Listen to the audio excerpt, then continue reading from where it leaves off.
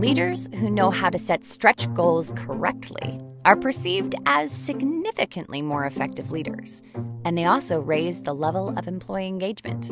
In this episode, we will discuss 3 essential skills that will keep you on the right path to achieving your stretch goals. Welcome to The 90th Percentile, an unconventional leadership podcast by Zenger Folkman.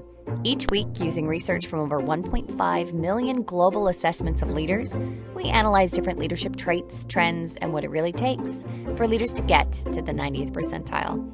I'm your host, Brianna O'Corin, and joining me today is renowned psychometrician and my dear father, Joe Folkman. So, Bri, have you set any goals for this new year?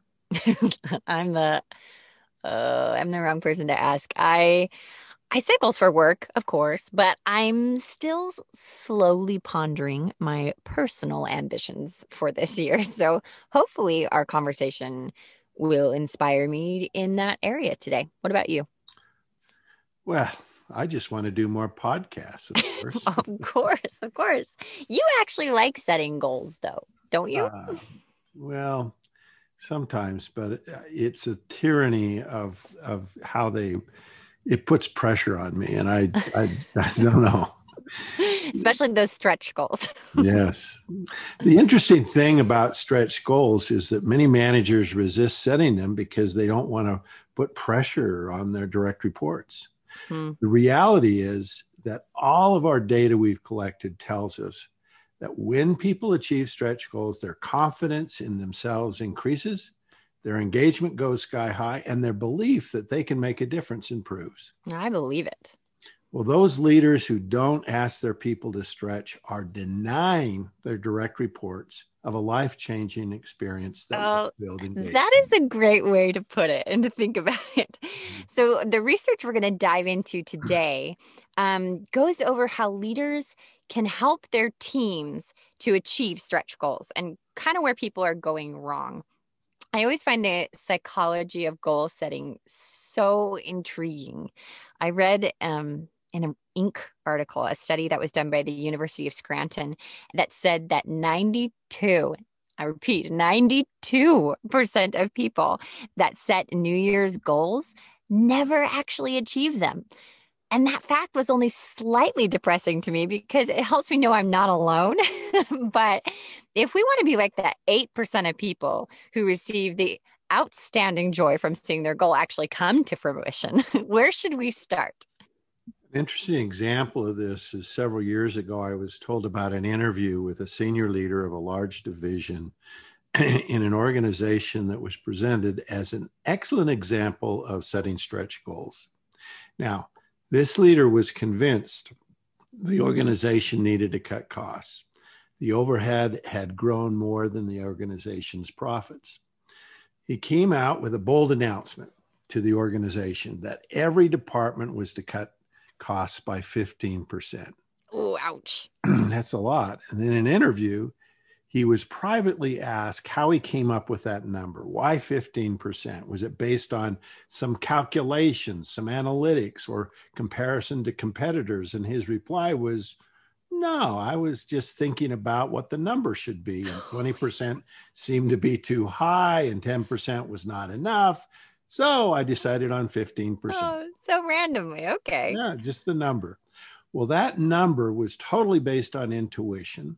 Departments were given 30 days to come up with a plan for improvement and to make their cuts in their department.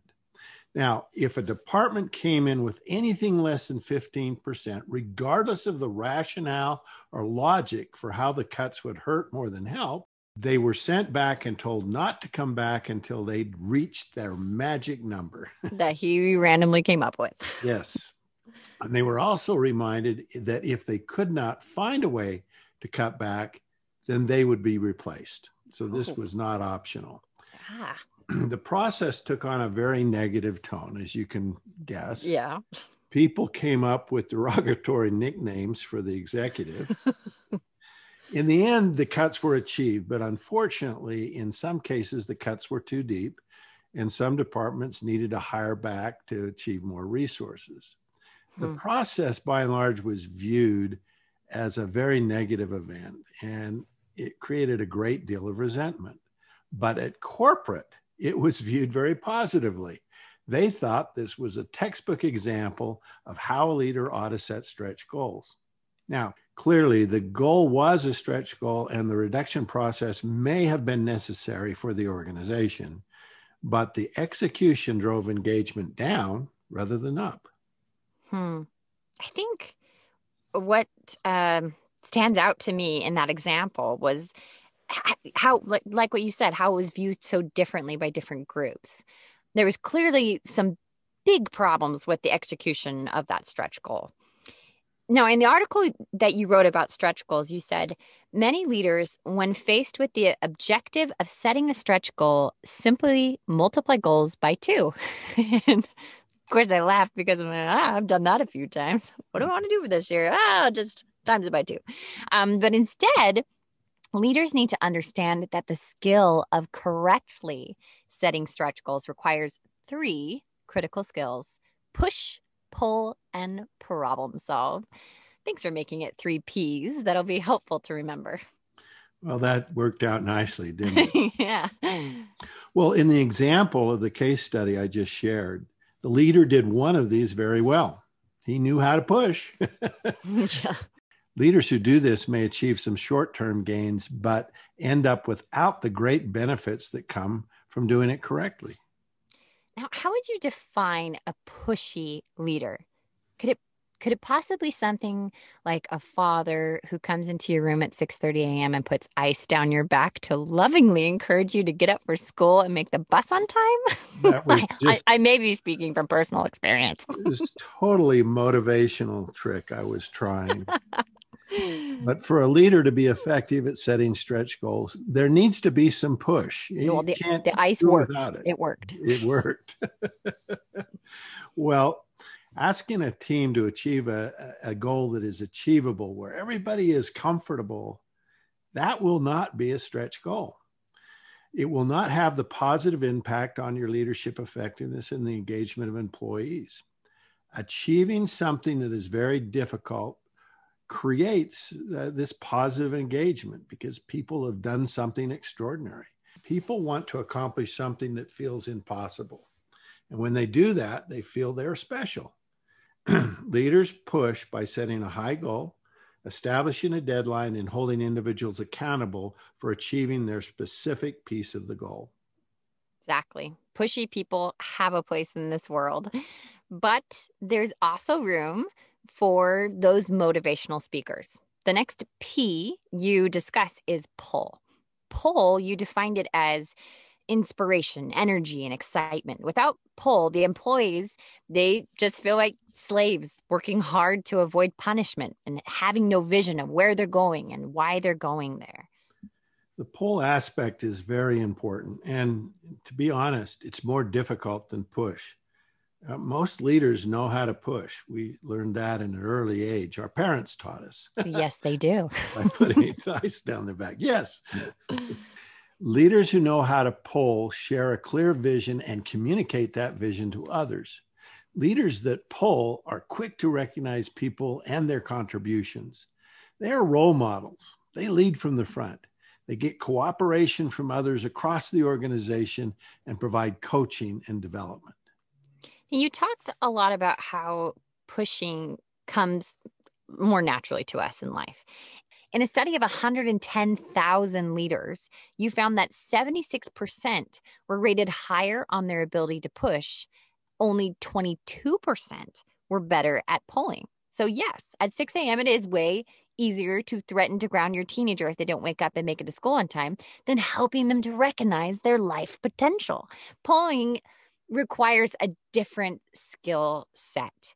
So which skills can help leaders to learn how to pull? Well, one thing that really helps is making a positive emotional connection. And that means having a positive relationship with another person. I work a lot harder for people that I like. I think that that's true for most people. When we were working in the offices, I would come into work, I would go in my office and often not talk to anyone all day except for phone calls.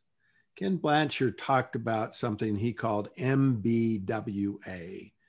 That basically means management by walking around, just walking around, saying hi to people, checking in, asking people how they're doing, asking if you can help.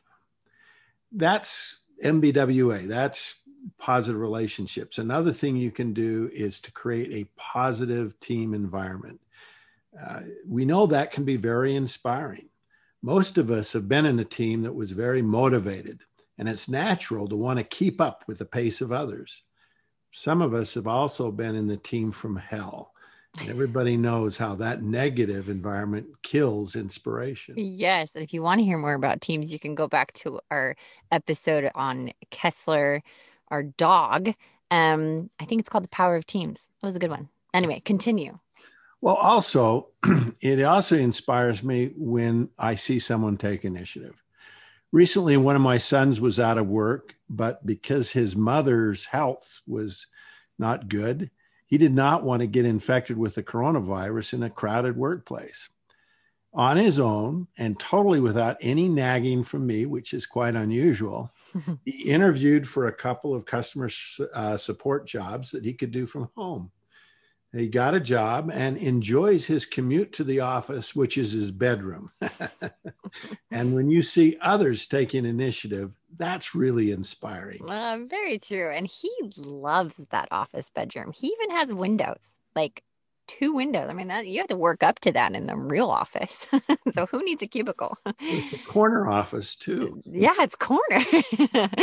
The final P is problem solve. Without problem solving, a stretch goal can only be accomplished by working harder, faster, and longer. And that's just depressing. This is so true. I'm going to share an embarrassing small example. I was working on my computer over the holiday break, and I was pulling up one of the editing programs I use all the time. And I was doing a spotlight search on my Mac to pull it up. And my brother-in-law saw me do this a couple of times and said, "Why have you not optimized your workspace? You're wasting time finding things you're constantly using." And it was because I just didn't want to stop what I was doing for 5 minutes and fix it. I think that happens to a lot of us. We know the workaround, so we keep using it instead of just solving the problem. You know, problem solving involves some clear understanding of the problems, trends, and opportunities. It often requires some thinking. And so many of us are so focused on doing that we resist thinking and problem solving, and that would make us more effective. Stretch goals require needed changes in how work is done, relationships, partnerships, and infrastructure. Leaders need to be willing to challenge standard approaches and find new innovative methods.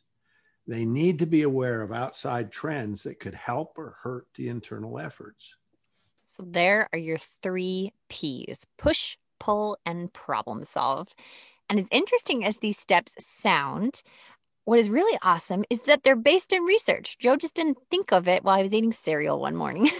You found actually that a leader's skill at these 3 critical capabilities impacts their ability to set stretch goals effectively. In a study of over 100,000 leaders, you found that if a leader were above average on push, but below average on pull and problem solving, their effectiveness on setting stretch goals would be at the 44th percentile. If a leader was rated at or above the 75th percentile on push, but below average on the other 2 skills of pull and problem solve, their effectiveness at setting stretch goals would only move to the 49th percentile. So not much different there. Well, it's interesting that if a leader is above average on all 3 of these skills, their effectiveness at setting stretch goals is at the 79th percentile. And that's a jump. Yeah, that's a huge jump. And you're kind of almost in the top 20%. Yeah. Leaders should set as a minimum that all 3 skills should be above average. Helping others achieve stretch goals makes a significant difference in your overall leadership effectiveness. When I gathered data on the direct reports of over 76,000 leaders who were in the 90th percentile of effectiveness on setting stretch goals, they had employee engagement scores in the 80th percentile, and their overall effectiveness ratings were at the 92nd percentile. So just that one thing. That one thing. Wow. One thing. And it's an unusual thing, too. A lot of people resist this. But our encouragement today is to set a stretch goal and achieve it. Help others achieve their stretch goals as well. Remember the 3 Ps: push yourself, pull yourself, and solve the problems that get in your way.